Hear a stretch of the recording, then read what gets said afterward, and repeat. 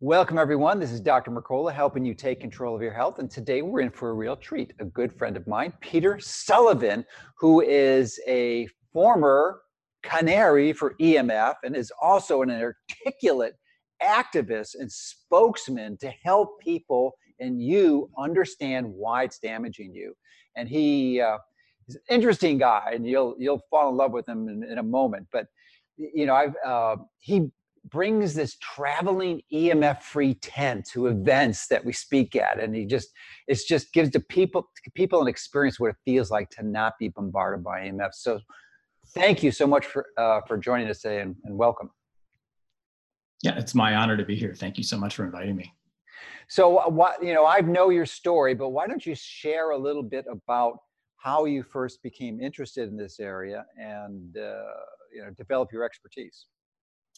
I'm in Silicon Valley right now. I'm in Los Altos Hills in this house, and I've been here since 1990 in this area.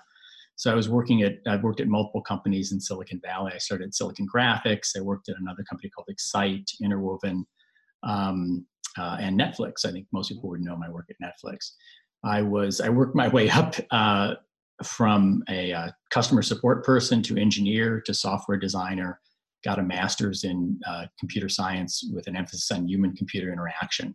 So my passion in the mid-90s as I was going to school and was personal technology. I really liked seeing things go from the computer scale down to things that you could put in your pocket, put on your body, like the Oura Ring, et cetera. And so I had all the gadgets. I even had some of the wearable tech in the mid-90s, some things measuring your heart rate, and was writing papers about this at Stanford. And I was getting exposures to these things way earlier than most people. And also one of my jobs when I was working at Interwoven, I was next to a military base that it turns out it was Ozenawa Air Force Base. It turns out it was a space radar under this blue cube. And I was getting really hammered by the space radar. I was one of the closest people to the space radar and getting hit by that. And my health I was doing everything right health-wise. I was eating well, I was exercising, and my health just kept declining, and I kept, having issues with fatigue, et cetera. So, I got hit with this about probably, I would say maybe 10 years. The exposures that people are getting now, I was getting probably about 10 years ago. And so it really took me a long time to figure it out. I would say it probably took me 10, 12 years to really sort out and accept that this was a factor. And you're a smart guy. Yeah, and I thank you. That's nice to say, but I feel like I honestly did everything backwards.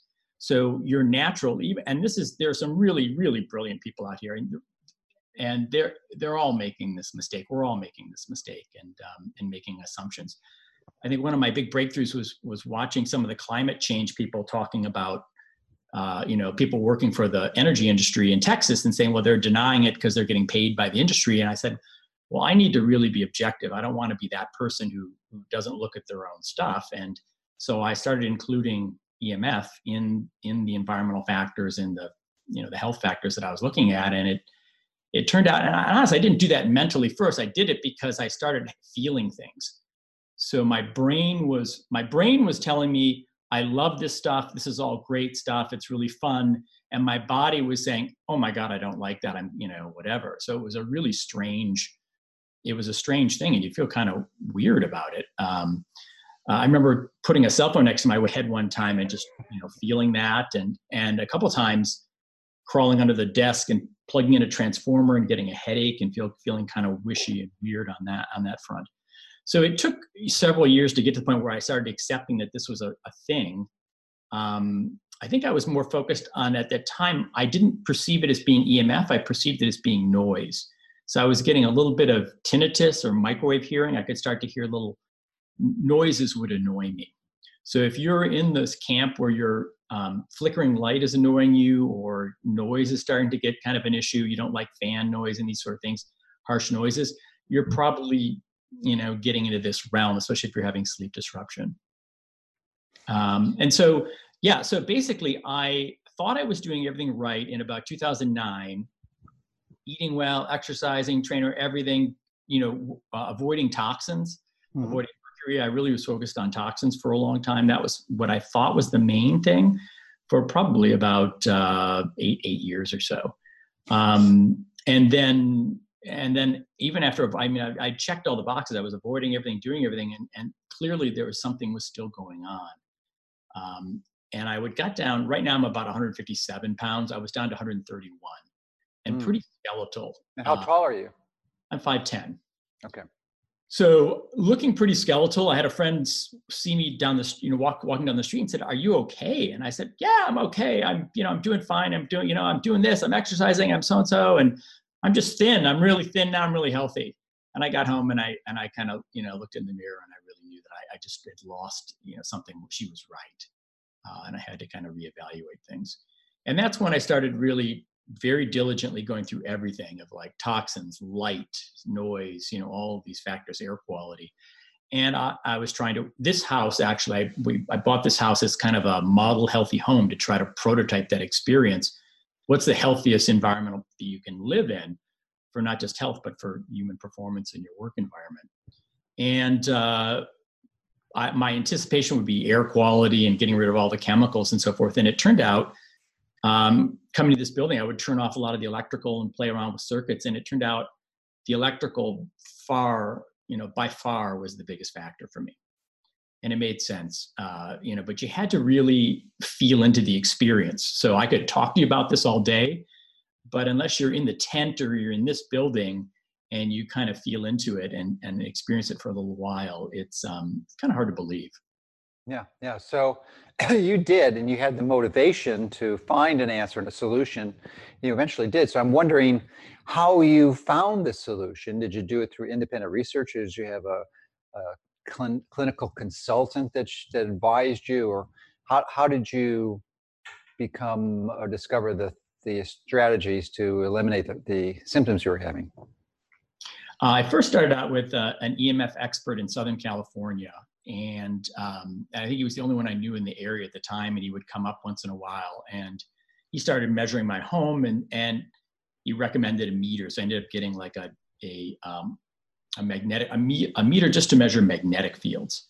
Mm-hmm. And I didn't at the time realize, this is one of the other mistakes. You kind of think it's just one meter and one thing, and it's really, you need to measure probably at least 4 things, if not more. But four is a good start. So I started with magnetic fields, and I thought, well, I go around and actually, I think when you become sensitive, the magnetic fields are usually one of the things that are kind of a big factor, because they go really through your body, like an MRI. Mm-hmm. So I would feel a magnetic field kind of in the middle of my head.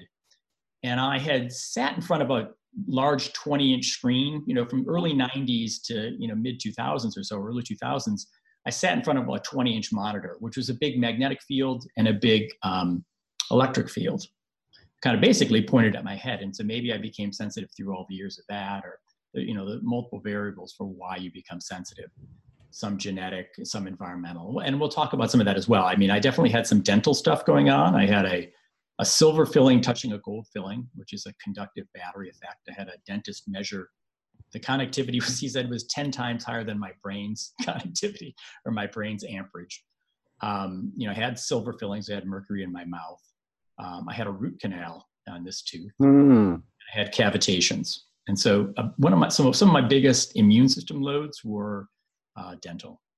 So, and as those got repaired, my sensitivity. Matter of fact, the last couple of years, maybe it's about the last year or so, I really don't feel, I feel things. I'm still sensitive, but I don't react. I don't feel pain anymore.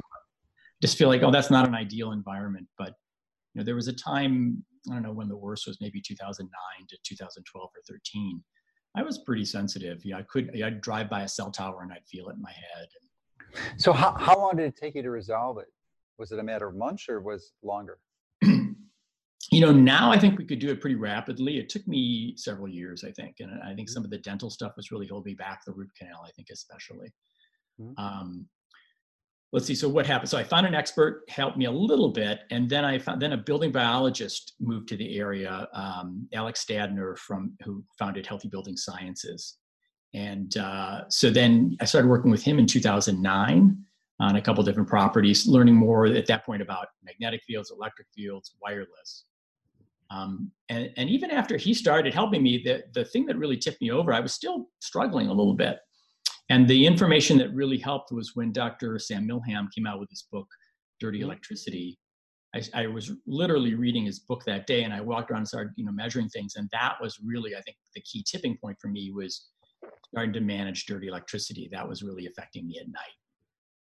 Complex topic, dirty electricity. I previously interviewed Dr. Milham, really is a pioneer, and his book is, I think, an important read, just from a historical perspective, because he's a board certified epidemiologist and really has that science to evaluate the influence of electrical fields on the population of the United States, which was primarily almost all urban initially for 50 years, and the farm rural areas weren't electrified. So it's an interesting study that they didn't design by intention, but nevertheless compiled some really intriguing results. Yeah, he's fantastic. I mean, he's done some great work. I funded a study that he was working on in schools, which was interesting. He wanted to measure neurotransmitters in children, and he was just looking for a little bit of funding to pilot this. I basically, what he found is that when he measured a baseline of the kids in school, and then he put in, I think he put in Stetzer, measured with a Stetzer meter and Stetzer filters, which he uses. Put those in, retrofitted the classroom. And then he went back over several months and measured again. And he noticed that the neurotransmitters changed dramatically. And I believe the ones that changed the most were dopamine and PEA. And PEA is related to self-control. So if you're a teacher, you kind of want your kids to have a little bit of self-control. Just a skosh. Yeah, just a skosh. And I think I would say even, a lot of adults losing self-control right now. Sure. So I think dirty electricity, very key factor. He really talks about, he gets into cancer a lot, but clearly a lot of immune system issues. My wife had a little bit of an issue with T cells for a while. I was actually, one of the things you do is didn't want to use wireless. And so I was using some of the Ethernet over power line adapters about 2010 or 11, maybe even 9. And my wife was having my wife use that, and she went in and had an elevated T cell count. And they said, we might have cancer. We want to check it in a month. And I was reading his book at the time and reading about elevated T cells. And I said, oh my God, so I switched that out, and we, did regular Ethernet cable and other things. And the next time she had her T cells measured, she was within the normal range. Yeah. Yeah, it's a little more expensive to have a dedicated Ethernet cable as opposed to using your power cables, but it's certainly a lot safer. So let's go back to the basics. I mentioned the 4 different types of EMF exposures, and I would assume that would be the radio frequency fields, magnetic fields, which you mentioned. I think that's the one I first became familiar with and personally tested. I had a tri-field meter, and they're really easy to test. The accuracy is pretty good on most of the meters, unless you really have to be precise, but that's not a hard one. The other ones are harder to test, but the electrical fields, radio frequency, magnetic, and then the dirty electricity. Exactly. So those are the 4 big ones. And there are some meters that combine them, but probably dedicated meters for each would be best. So why don't you discuss those and your journey through them? I think, like I said, we started with, just like you, I started with magnetic fields. And when someone started talking about electric fields, I'm like, well, what are you talking about? This is, so I think of magnetic fields just like, a magnet. It's an electromagnet or something. There's a motor or something that's generating a magnetic field, just like the Earth's magnetic field with field lines. And those go kind of right through your body. The next thing I started measuring was electric fields. And I think of an electric field like, you could think of it as invisible lightning. It's like electrons trying to go to ground. Okay. And so a lot of things like a normal light next to your bed, even when it's not on, you could think of it as electrons leaking off the power line, basically, is another way to think of it. So they're leaking off, and these field effects are kind of like wasted power, if you think of that in that regard. Wireless, I tell people to think of it like it's light at a lower frequency than you can see, but very, pulsing very rapidly. If you could see it, you'd see it flickering, and it would be kind of quite harsh. And in these environments where we play with acoustimeter and these meters that can translate it into physical noise, noise that you can hear, you'll hear kind of a ta-ta-ta-ta-ta-ta with Wi-Fi and so forth. So these are kind of harsh flickering lights, and they also have a different polarity than natural light or natural EMF. And then finally, I think the other factor to look at, I would say that I did magnetic fields first, electric fields second. I looked at dirty electricity, and I would kind of measured, wireless a little bit, but I honestly was thinking that it was the last thing that I could believe that would be harmful, because I used it. You didn't want to believe it. No, it's the last thing I did. We finally had an event at the Commonwealth Club here in San Francisco, where Dr. Milham was there, Joel Moshkowitz, a lot of the scientists in this field were talking about it. I'd never heard a scientist speak about this. And they started talking about sperm damage and all these things just from wireless, and and halfway through the meeting, I reached into my pocket, this is 2010, and turned my cell phone to airplane mode. And I haven't had it in my pocket intentionally in airplane, on since then, basically. Wow, you're really an early adopter on that one. Well, or late compared to what you do what you do.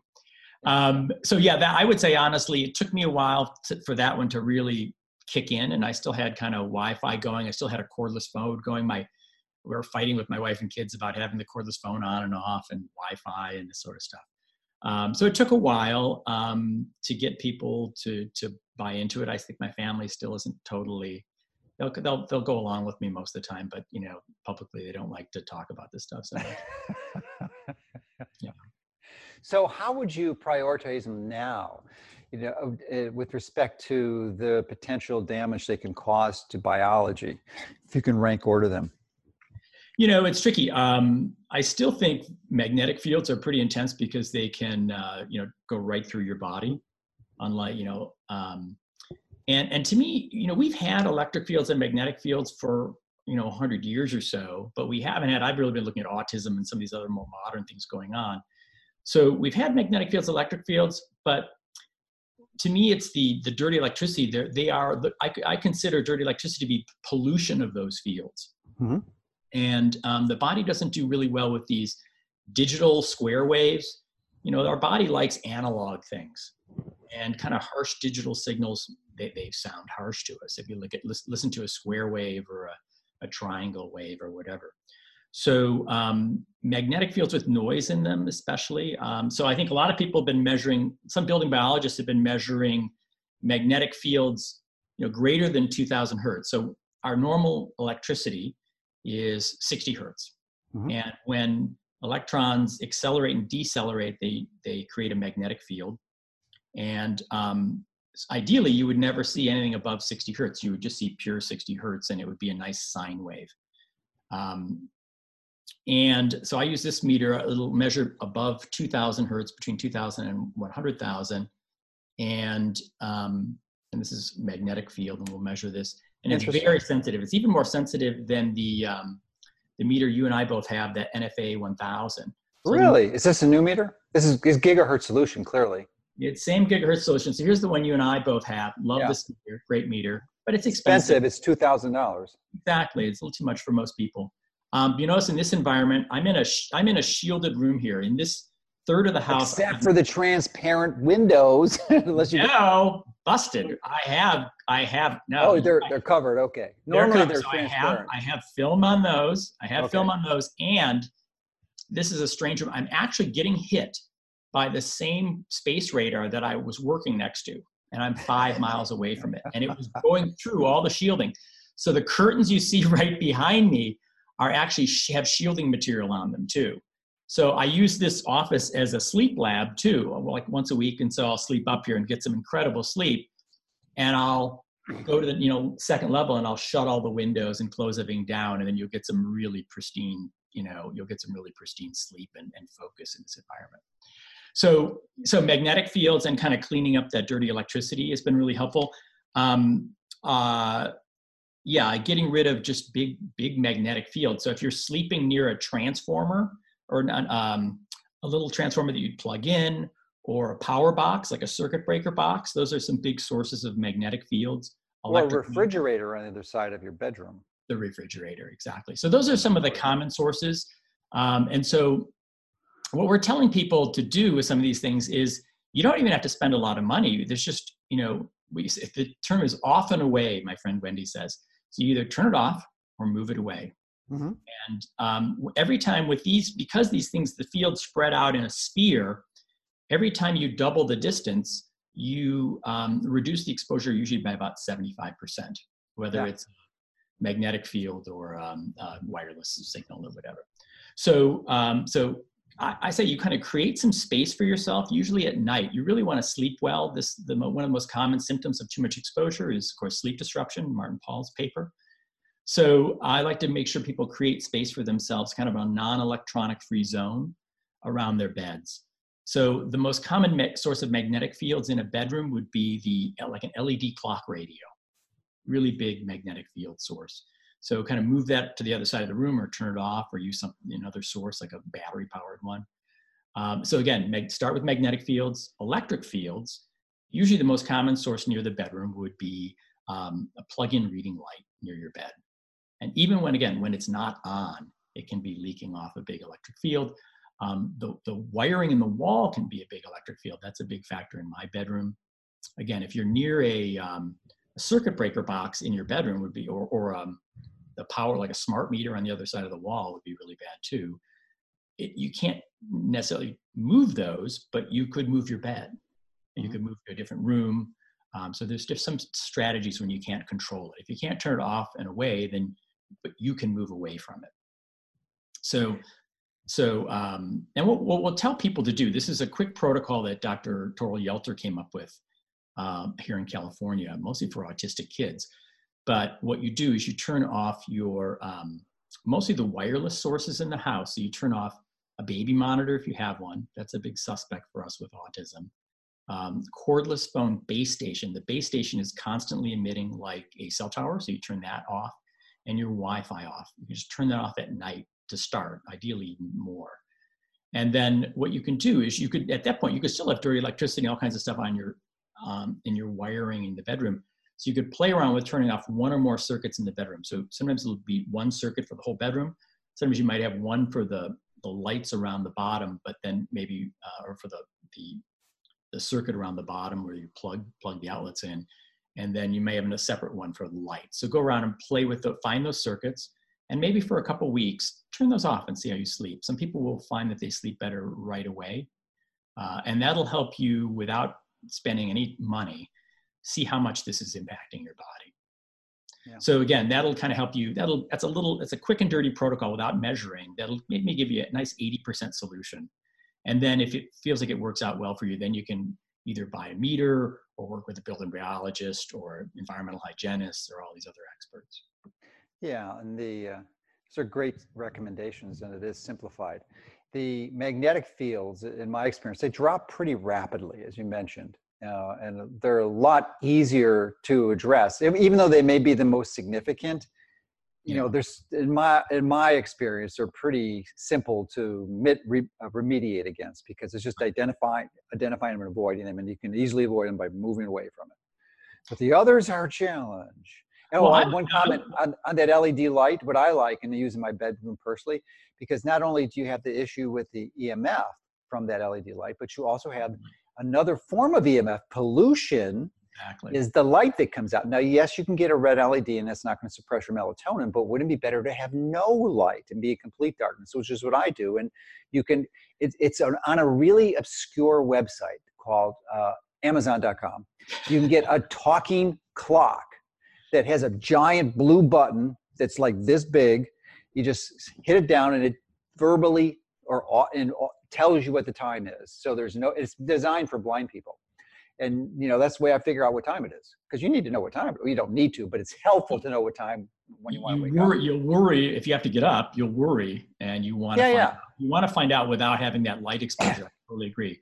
Yeah, so it's another form of EMF. It's typically not a dangerous form light, but it can be at the wrong time. Well, they both suppress melatonin. Yeah.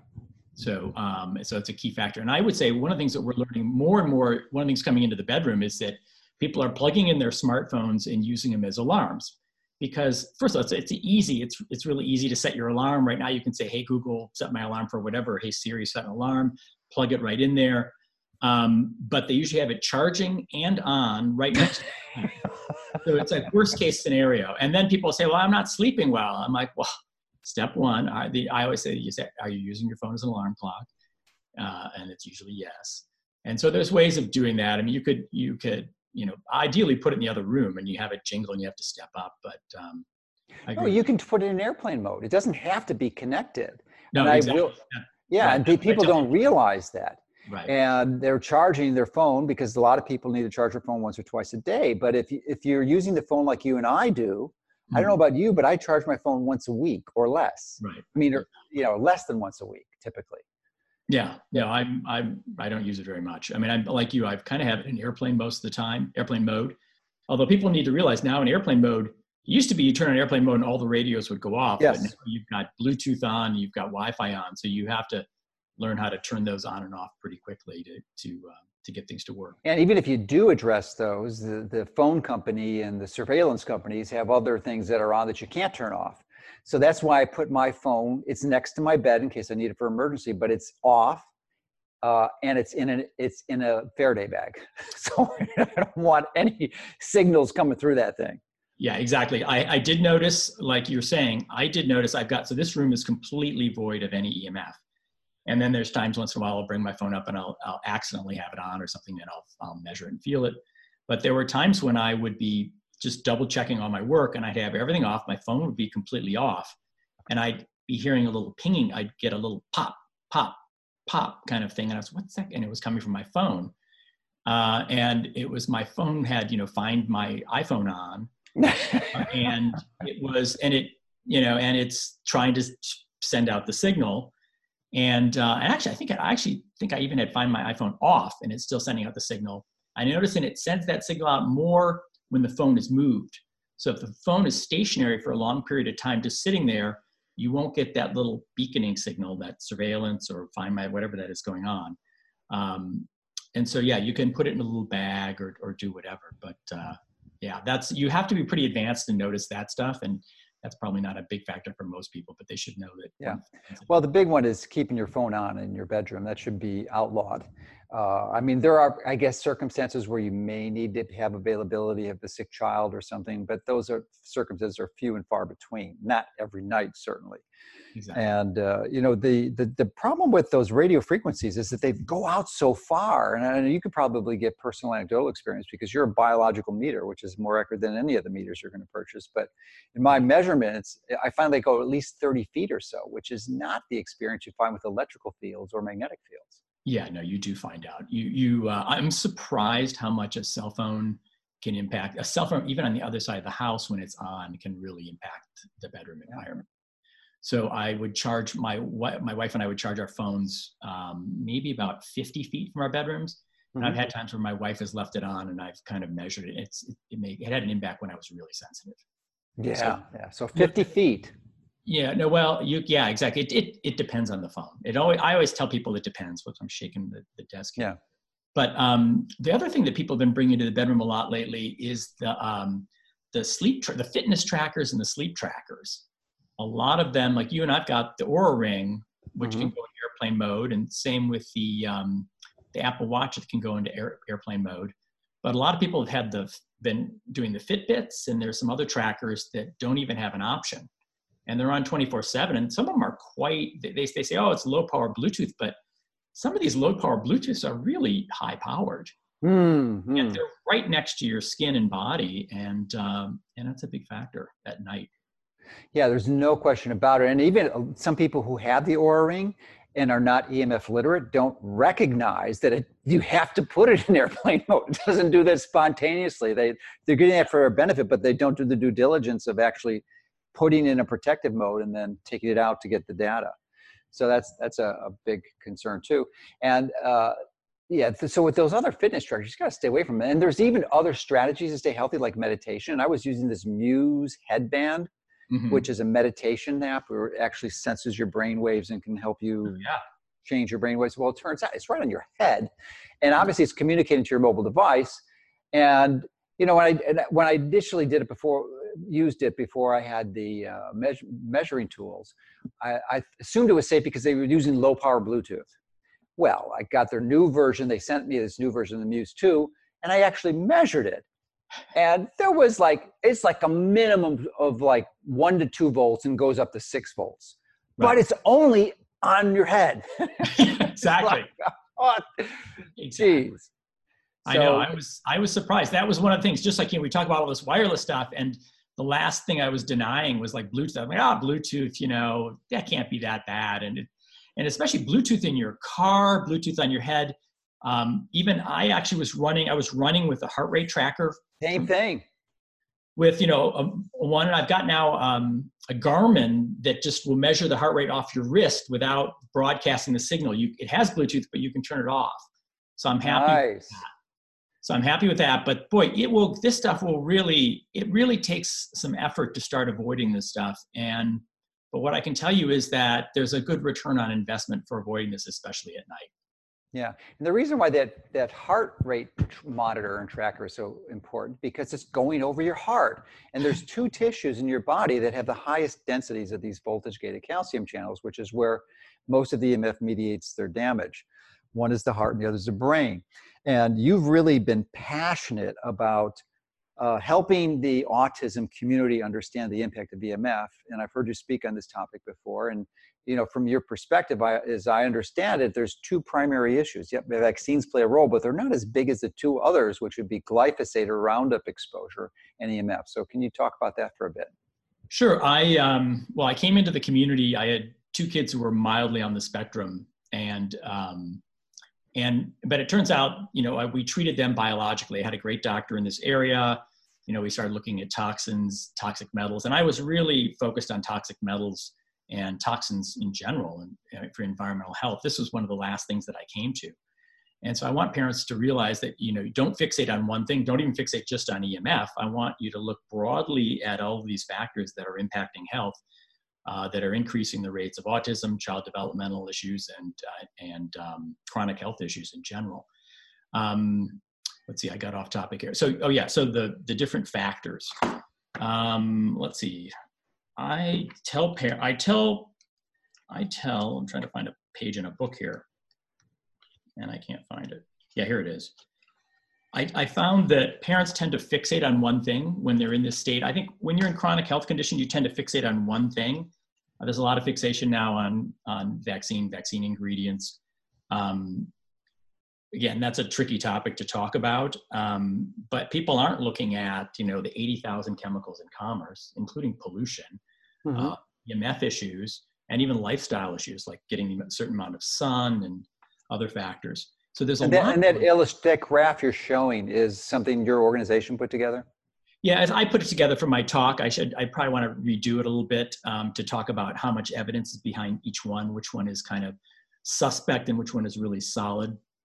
It's from a talk called multiple talks I've used it in. My latest one is probably Simplifying Autism, Removing Barriers, that I gave at AES. You were there for that. Mm-hmm. So I'm trying to get people to realize that it's not one thing, and this is something Martha Herbert has influenced me on. It's just moving towards total load, which Patricia Leamer, who's wrote this book, Outsmarting Autism, is also, I think, really coined the term.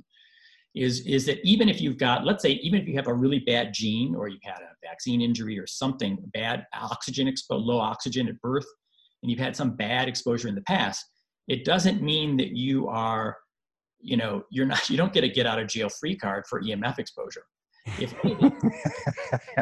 anything, I think this is one of my big mental lessons in this, is that I was trying to focus on one thing, because when you troubleshoot computers and everything, it's usually one thing. But our bodies are so resilient that by the time you see a symptom, you've really had multiple things fail. Like in cancer, they always say, you've really had about 9 systems fail, redundant systems, and now you're into this. So, and now you're focusing on the last person that tackled you, but really there's all of this stuff going on. So, everything. We need to be focusing on infections. We need to be focusing on mold, chemical toxins, some of the dental stuff that we talked about. And food allergies as well. There's a lot going on. Glyphosate. So I think that the 2 factors that are most suspect from a rising perspective would be wireless and glyphosate. Glyphosate. Yeah, because we've had the exposure. I think I think it was Zen Honeycutt's new book I was reading.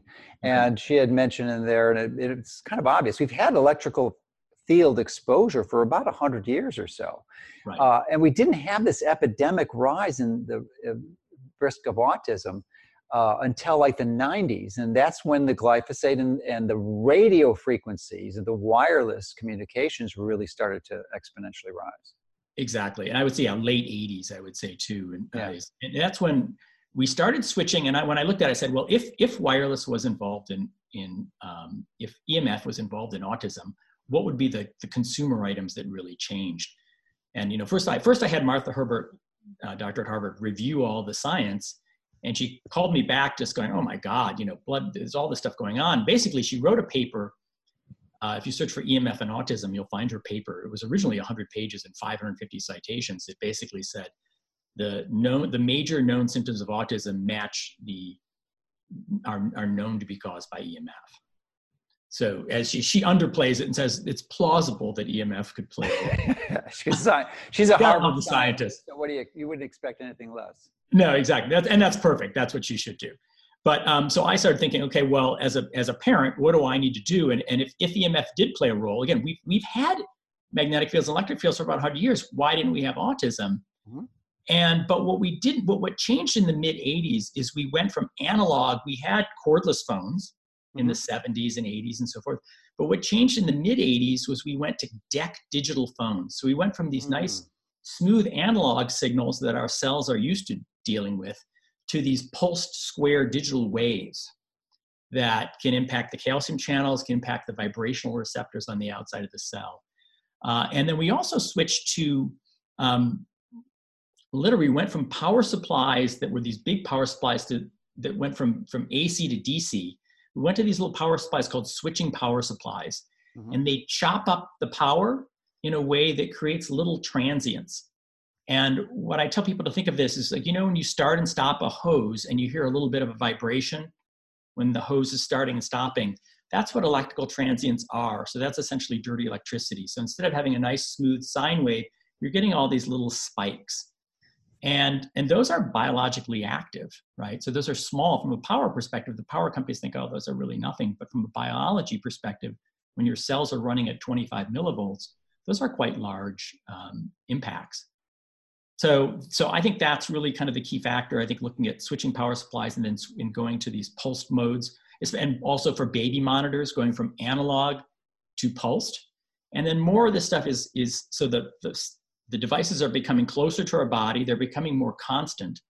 And our power is getting more and more polluted by these things. So again, every time these things start and stop, they're kind of creating a kickback through the power system and almost creating, I would say, like a pollution or a digital pollution on the wiring. I've had some houses where I plug in a meter, a green wave meter, where you can hear what it sounds like, much like a Stetzer meter, and I'll hear a radio station, which is pretty crazy. So I'm currently in the process of writing my next book on EMF, which will focus a bit on 5G, but also try to seek to consolidate the story, make it understandable. And in that process, I expand on the similarities between tobacco and smoking and cell phones. And in fact, I think it's pretty accurate to state that cigarettes are indeed cell phones are indeed the cigarettes of the 21st century. So along that line, I'm wondering, with respect to the wireless, oh darn, I forgot my train of thought there for a moment. You're talking about smoking. I know where you're going. I think we can talk about it a little bit, but let's talk about smoking versus wireless and kind of what's the same and what's different. Yeah, that's a good. Because there's some interesting things. I wanted to go another point, but in thinking about the analogy, I forgot. But let's start with this one. I did the same thing as that going to go. It's part of the thing. So smoking, there's a bit of an analogy here. There's a concern about like you've got smoking and lung cancer. But smoking also increases the risk of a lot of other diseases because it's increasing oxidative stress. Mm-hmm. So that's similar. So EMF is creating more oxidative stress in the body. I would say one slight difference is that cell phone in the pocket is a big risk factor for sperm damage. There's about 30 or 40 studies on this showing decline in, damage to sperm, including DNA damage. And in autism, part of the situation is de novo mutations that are uninherited. So this is a gene that was not in you or in the mom, or in the father or the mother, and now it's in the child. And so we're looking for what are these factors that could be causing a de novo mutation. And one of the suspects, of course, is cell phone in the pocket, and there's science to back that up. And that mostly sometimes comes from the father's side. So we really do, as parents, the dads need to start taking some prenatal, pre-pregnancy responsibility for their side of the equation, and make sure that their sperm is not damaged and mutated. So that's a big factor. So that's one difference, is I don't think that there was a lot of sperm damage, genetic damage associated with cancer. One of the other differences is in how the government plays in this. In cancer, at least we had the FDA kind of, and the government and the Surgeon General advocating for consumers. In the cell phone world, it's quite the opposite. The FCC is selling the licenses. This is the equivalent of, imagine the government was selling tobacco licenses. What would have happened? So the FCC is raising tens of $billions by selling air, basically, and they're not a regulatory agency, really. They're really a sales agency in the Commerce Department. So they try to have the appearance of being a regulatory agency. They are not a regulatory agency. They've got literally like one guy looking at this, and he's not empowered to really speak about this. And the other factor is the FCC, the government's really not on our side so much in that regard, at least the FCC. And the industry was a little bit smarter than the tobacco industry. Apparently, they realized that the science caught up with the tobacco industry, and so they funded fake science, basically. This industry science is a great letter that the Nation article brought up from Motorola that says, "We believe we've successfully wargamed the science." But what was interesting, when I actually physically talked to the FCC, they had answers for all kinds of things. And when I brought up the sperm count, the sperm damage factor, I noticed things were kind of quiet. I actually didn't even notice during the meeting.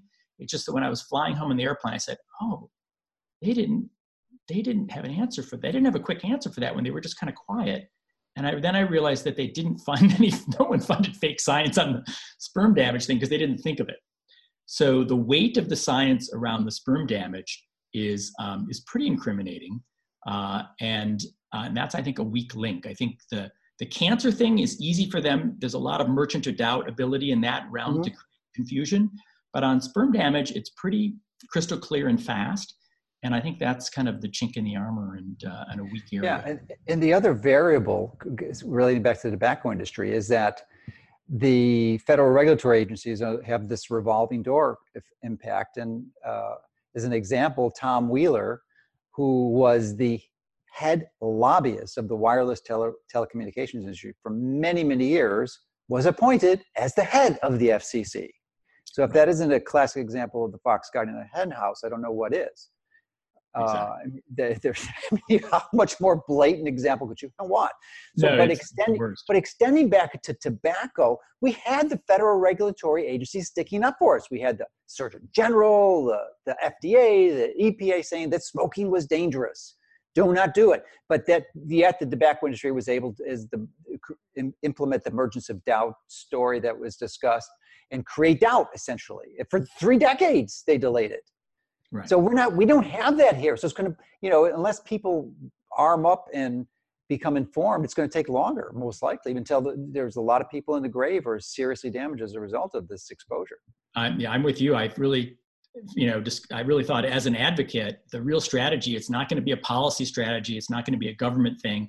It's really going to have to be a grassroots effort by people to take action to protect themselves and their. I think the good analogy would be the gluten-free movement. The fact that some people try something. I mean, who's behind the gluten-free movement? Nobody really. It's just that it worked for people. So if some of the things that we're talking about work for people, and I've had enough experience knowing that they do, but I don't want you, don't trust me or even Dr. McCullough, do it yourself, try it yourself, have the experience. If it works, keep doing it and share it with your friends. And that is a movement that it's really hard to, it's when you have a personal experience, when you have a felt experience and you sleep better and you're sharper and you know something that way, then that's really hard to refute. Now, you're almost the ideal person to ask this question because you've been personally affected by this or impacted, and you also have quite a significant experience within the tech industry. And I'm wondering, it's a little bit different than avoiding gluten, which is relatively easy to do, and especially with the introduction of 5G, which is going to be pervasive. The major danger of 5G is it's going to radically increase your exposure. It's unavoidable. I mean, it's unavoidable now for the most part, unless you're in your home. So I'm wondering, it's just difficult to even you can inform the entire public, but because of the convenience factor, we're not going to get rid of this thing. So I'm wondering what your thoughts are on making the technology safer. Do you think it's technologically possible, and do you think it's a practical solution? Yes, no, exactly. The actual, as an advocate, which you don't want to fight against these big industries. What you really want is you want to focus on what you want. And wouldn't it be ideal if these things actually were perfectly safe as we assumed?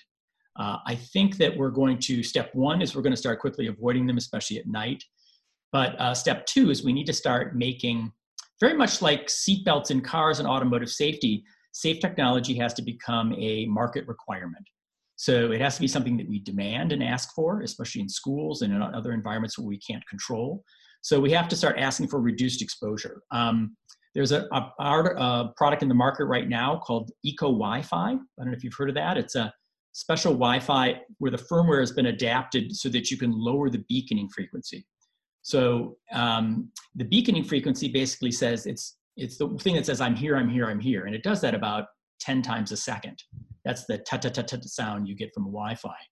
Now that can actually be dialed down to once a second. And that doesn't slow your Wi-Fi down. It just slows, your connection is, fractionally slowed or whatever, if not even at all. So it's barely noticeable. So your radiation can be reduced 90% by dialing that down to like once a second, or even 2 or 3 times a second.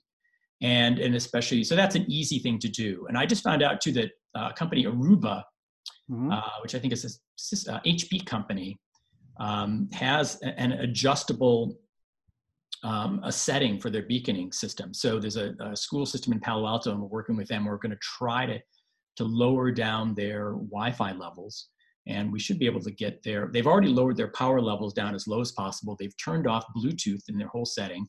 And now the next step we're going to try to take to lower exposure even further is to get that beaconing frequency down. And they're a little hesitant to do that. I'm going to have to loan them an Eco Wi-Fi and keep working on that. So we'll see. So definitely there are going to be some ways to reduce the exposure. Clearly, these things don't need to be on all the time. That's just kind of laziness on our part, and it's also wasteful electrically.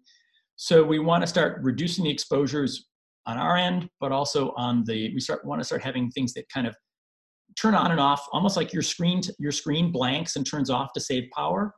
There needs to be some signaling and protocols that start reducing all these beaconing frequencies that are going back and forth.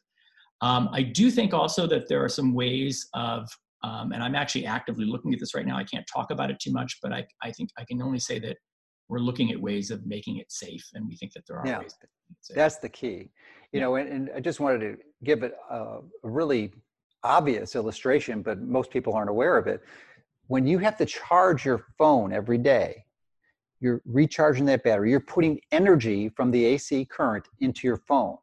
Well, if you're charging once a day, all that energy has been dissipated, and is dissipated primarily in the form of radio frequencies. And if you're near your phone all day long, you're being exposed to that. So you're essentially taking that energy from the wall, radiating it into your environment, and getting damage from it.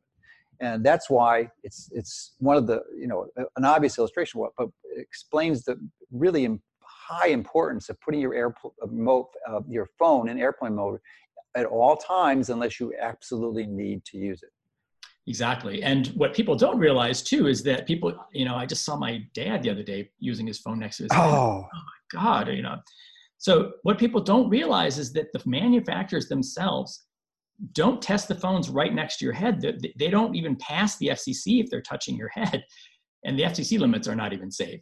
So and that's on thermal basis. Just based on they don't use biological safety limits with these. Yeah, it's basically like meat cooking. Yes. So you can literally get hotspots doing that, and everybody does that. And it kills me when I see and it really pains me when I see people doing that. To me, it's like watching someone smoking, putting it right next to their head or their ear. So, you don't want it right next to your body. You should read in your phone, go through, I think on the iPhone, it's like general, it's GAL, it's like general about legal. And then there's an RF section and it'll tell you. It's in the settings on your phone, right? You can actually see it. If you go to general, I think it's general, about, legal, and then there's an RF thing at the bottom there. It'll tell you, don't have it any closer than like point some inches or millimeters. So the manufacturers don't test it as it's being used, and that's another big debate. And so please don't put it next to your head, and don't put it in your pocket. Put it in a purse or a backpack, or put it away from you when you're using it. And even I would say, don't even hold it. Sometimes I'll use the phone and have it in my hand as a speakerphone, so I won't have any. Which is still far safer. Far safer, but my hand would still hurt from holding. So yeah, my hand was really sensitive. Yeah, exactly. Now it's getting less and less sensitive. That's another strategy. Is a lot of people become sensitive. They are only focused on reducing the exposures, but I would say too, also strengthen your body's immune system, especially your pH and antioxidants. And I think Dr. Tennant's protocol is quite interesting. The Healing is Voltage protocol is an interesting protocol for strengthening and recovering from some of these things. Yeah, my favorite antioxidant is molecular hydrogen, because it's a hermetic antioxidant. It doesn't necessarily go in there and directly reduce it, but it causes your body to make its own through different pathways like NRF2 and NADPH oxidase suppression. So, that's a lot safer and really wiser strategy, I think. Yeah, and I've been using that more and more since last year when you talked about it last year at the Bulletproof Conference. Yeah, and I neglected to mention that in the intro. The way I met you for the first time, I'd heard of you, and we were both at the Bulletproof Conference in 2017. Are you going this year too? Yeah, definitely. Okay, good. I'll hang out with you there. But we were going to the dinner at night with the speakers and VIP dinner. And it was a location that was maybe 5 miles from where the event was being held. So we had to take an Uber over there. And I had gotten one, and I was with someone else. And then you were like 10 feet away. I didn't know who you were. And you said, we just come on and join us. We're in the car. You jumped in the front and I jumped in the back. And then we got to talking. It was great. That's how I met you. Yeah, I mean, I knew at that point, my friend Sabine, who was working on the film Generation Zapped, had been working with you on the film. And so I knew of you, and that's why I wanted to talk to you about that whole thing. And yeah, so that's another thing so that's a great way for people to get an introduction to this topic, is Generation Zapped. It's on iTunes and Amazon right now, and DVD. So that's a good topic. Great conversation starter for schools and different organizations. Yeah, that probably is one of the primary places where we need to place some activism, because this is the future generation, are the kids, and they are so vulnerable. They, for anatomical and physical reasons, they're particularly vulnerable, more vulnerable than adults are to this radiation, and yet we're exposing them in this environment like 8 hours a day. So, it really, if we're going to invest some time, effort, and energy, that's really a good one to do it in.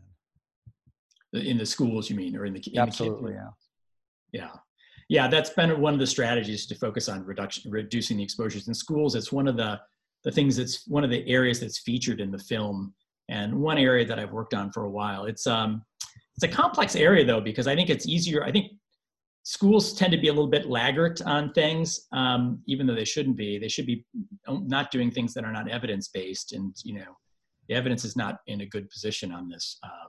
In schools. So they're just rolling this stuff out, assuming that it's been safe and tested, and it's not. So I think you'll get the first traction will be at home, especially at night in the sleep environment. And then it's getting groups of parents together, screening films like this, talking about it, and then coming to schools as a group. We found that if you go in as an individual, you kind of get dismissed, but there's strength in numbers to come in with groups. And start talking about these topics. I mean, people already know the schools are pretty sensitive about screen time. And, they think that this is wilder than screen time. Screen time is actually it's definitely a factor, the blue light and all the addiction and so forth, but there's less science and I think less impact, from my experience, less impact, less science around those factors. And I would say, you know, screen time is maybe 10 to 15% of the equation, and that the exposure is, you know, the wireless exposure is much more. Matter of fact, you can follow all the rules with screen time and still get hammered by a lot of wireless exposure and dirty electricity, and not see any impact because of these kind of uncontrolled exposures that we really do. Yeah, that's a beautiful strategy. I hadn't heard that before, but it makes perfect sense now that you hear it. So when you get this group of concerned parents together in the school, how or where would you recommend that they go? To this principal, to the school board, to PTA? You know, it's tricky. I think one of the successful folks in the country was Cece Doucette, who was like me. She was working with, you know, we had donated a lot of money to a local school, and one of the things they did with the money was they bought all the new computers and Wi-Fi and routers, and I thought that was a great thing at the time. And Cece is in Massachusetts, and she was on I think she's chairman of a school foundation or whatever. And she realized, she started hearing about some of the science around wireless exposure and looked into it, and then was a bit mortified. She says, oh my gosh, I've been working for years to push this on people, and brought this in, and now she's doing the opposite. And I'm a bit the same way. I mean, I was pushing this technology on people and, you know, have a conflict of interest. I still have I've divested from a lot of telecoms. I still have some investments in this stuff, but I've switched from being, you know, all tech is good, to being, you know, having a more rational view of this, looking at the actual science. And there's quite a bit of science. There are about, I think, over 20,000 studies on this topic. So some people feel like, oh, that show concern or documented. You know, there are over 20,000, I think it's over 22,000 studies. A lot of the studies, some of the studies are industry funded. No surprise that the industry funded studies tend to have, you know, find nothing. And that was kind of Joe Moshkowitz's way of look. Joe Moshkowitz is interesting at UC Berkeley, because he came into this pretty neutral like me, or thinking it was, you know, all fine. He had studied tobacco for decades, or worked on tobacco as a public health official. And one of his students was looking at this topic, or one of his researchers. And he started looking at the evidence, and, you know, it was like, oh, okay, this is interesting. And it was good to have him in it, because he was not biased in any way. He doesn't cherry pick things. And he kind of said, oh, this is the same sort of stuff. And he was also had years of experience working with merchant of doubt tactics. And he could kind of see what was going on here. And you need some of that skeptical ability that most of us didn't have when we started with that. So he's a great resource. His website is saferemr.com, Joe Moshkowitz at UC Berkeley. So yeah, and he has resources for schools. Cece Doucette, I think, has a website. I'm forgetting her website's name, but if you search on her name, you'll probably find it. So she eventually advocated and got her school to put up a message saying that when the tech is not needed, the Wi-Fi system should be turned off. Now, do they do that? No, right? So step one is to, you know, kind of put up a label, get people to recognize it. But step two is to start dialing down these exposures. And it's become an issue for some parents who've had kids who are electrosensitive, are having a hard time getting their kids in school, and they're having a hard time being believed on this topic. So great.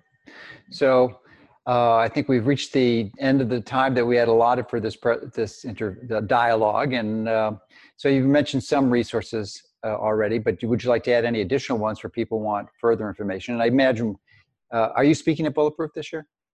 No, I'm not at Bulletproof. Okay, all right. But we have the EMF tent there? Amanda and I are trying to get the tent in. I think we're working on it. Oh, okay. If you're not, but then you'll be at Talk in Atlanta, right? I don't know if we're going to be in Talk either. We're definitely probably going to AES and Autism One again. Okay, great. Are you going to Talk in Atlanta? Yeah, we'll be there. Yes. And when is that? I think it's in April.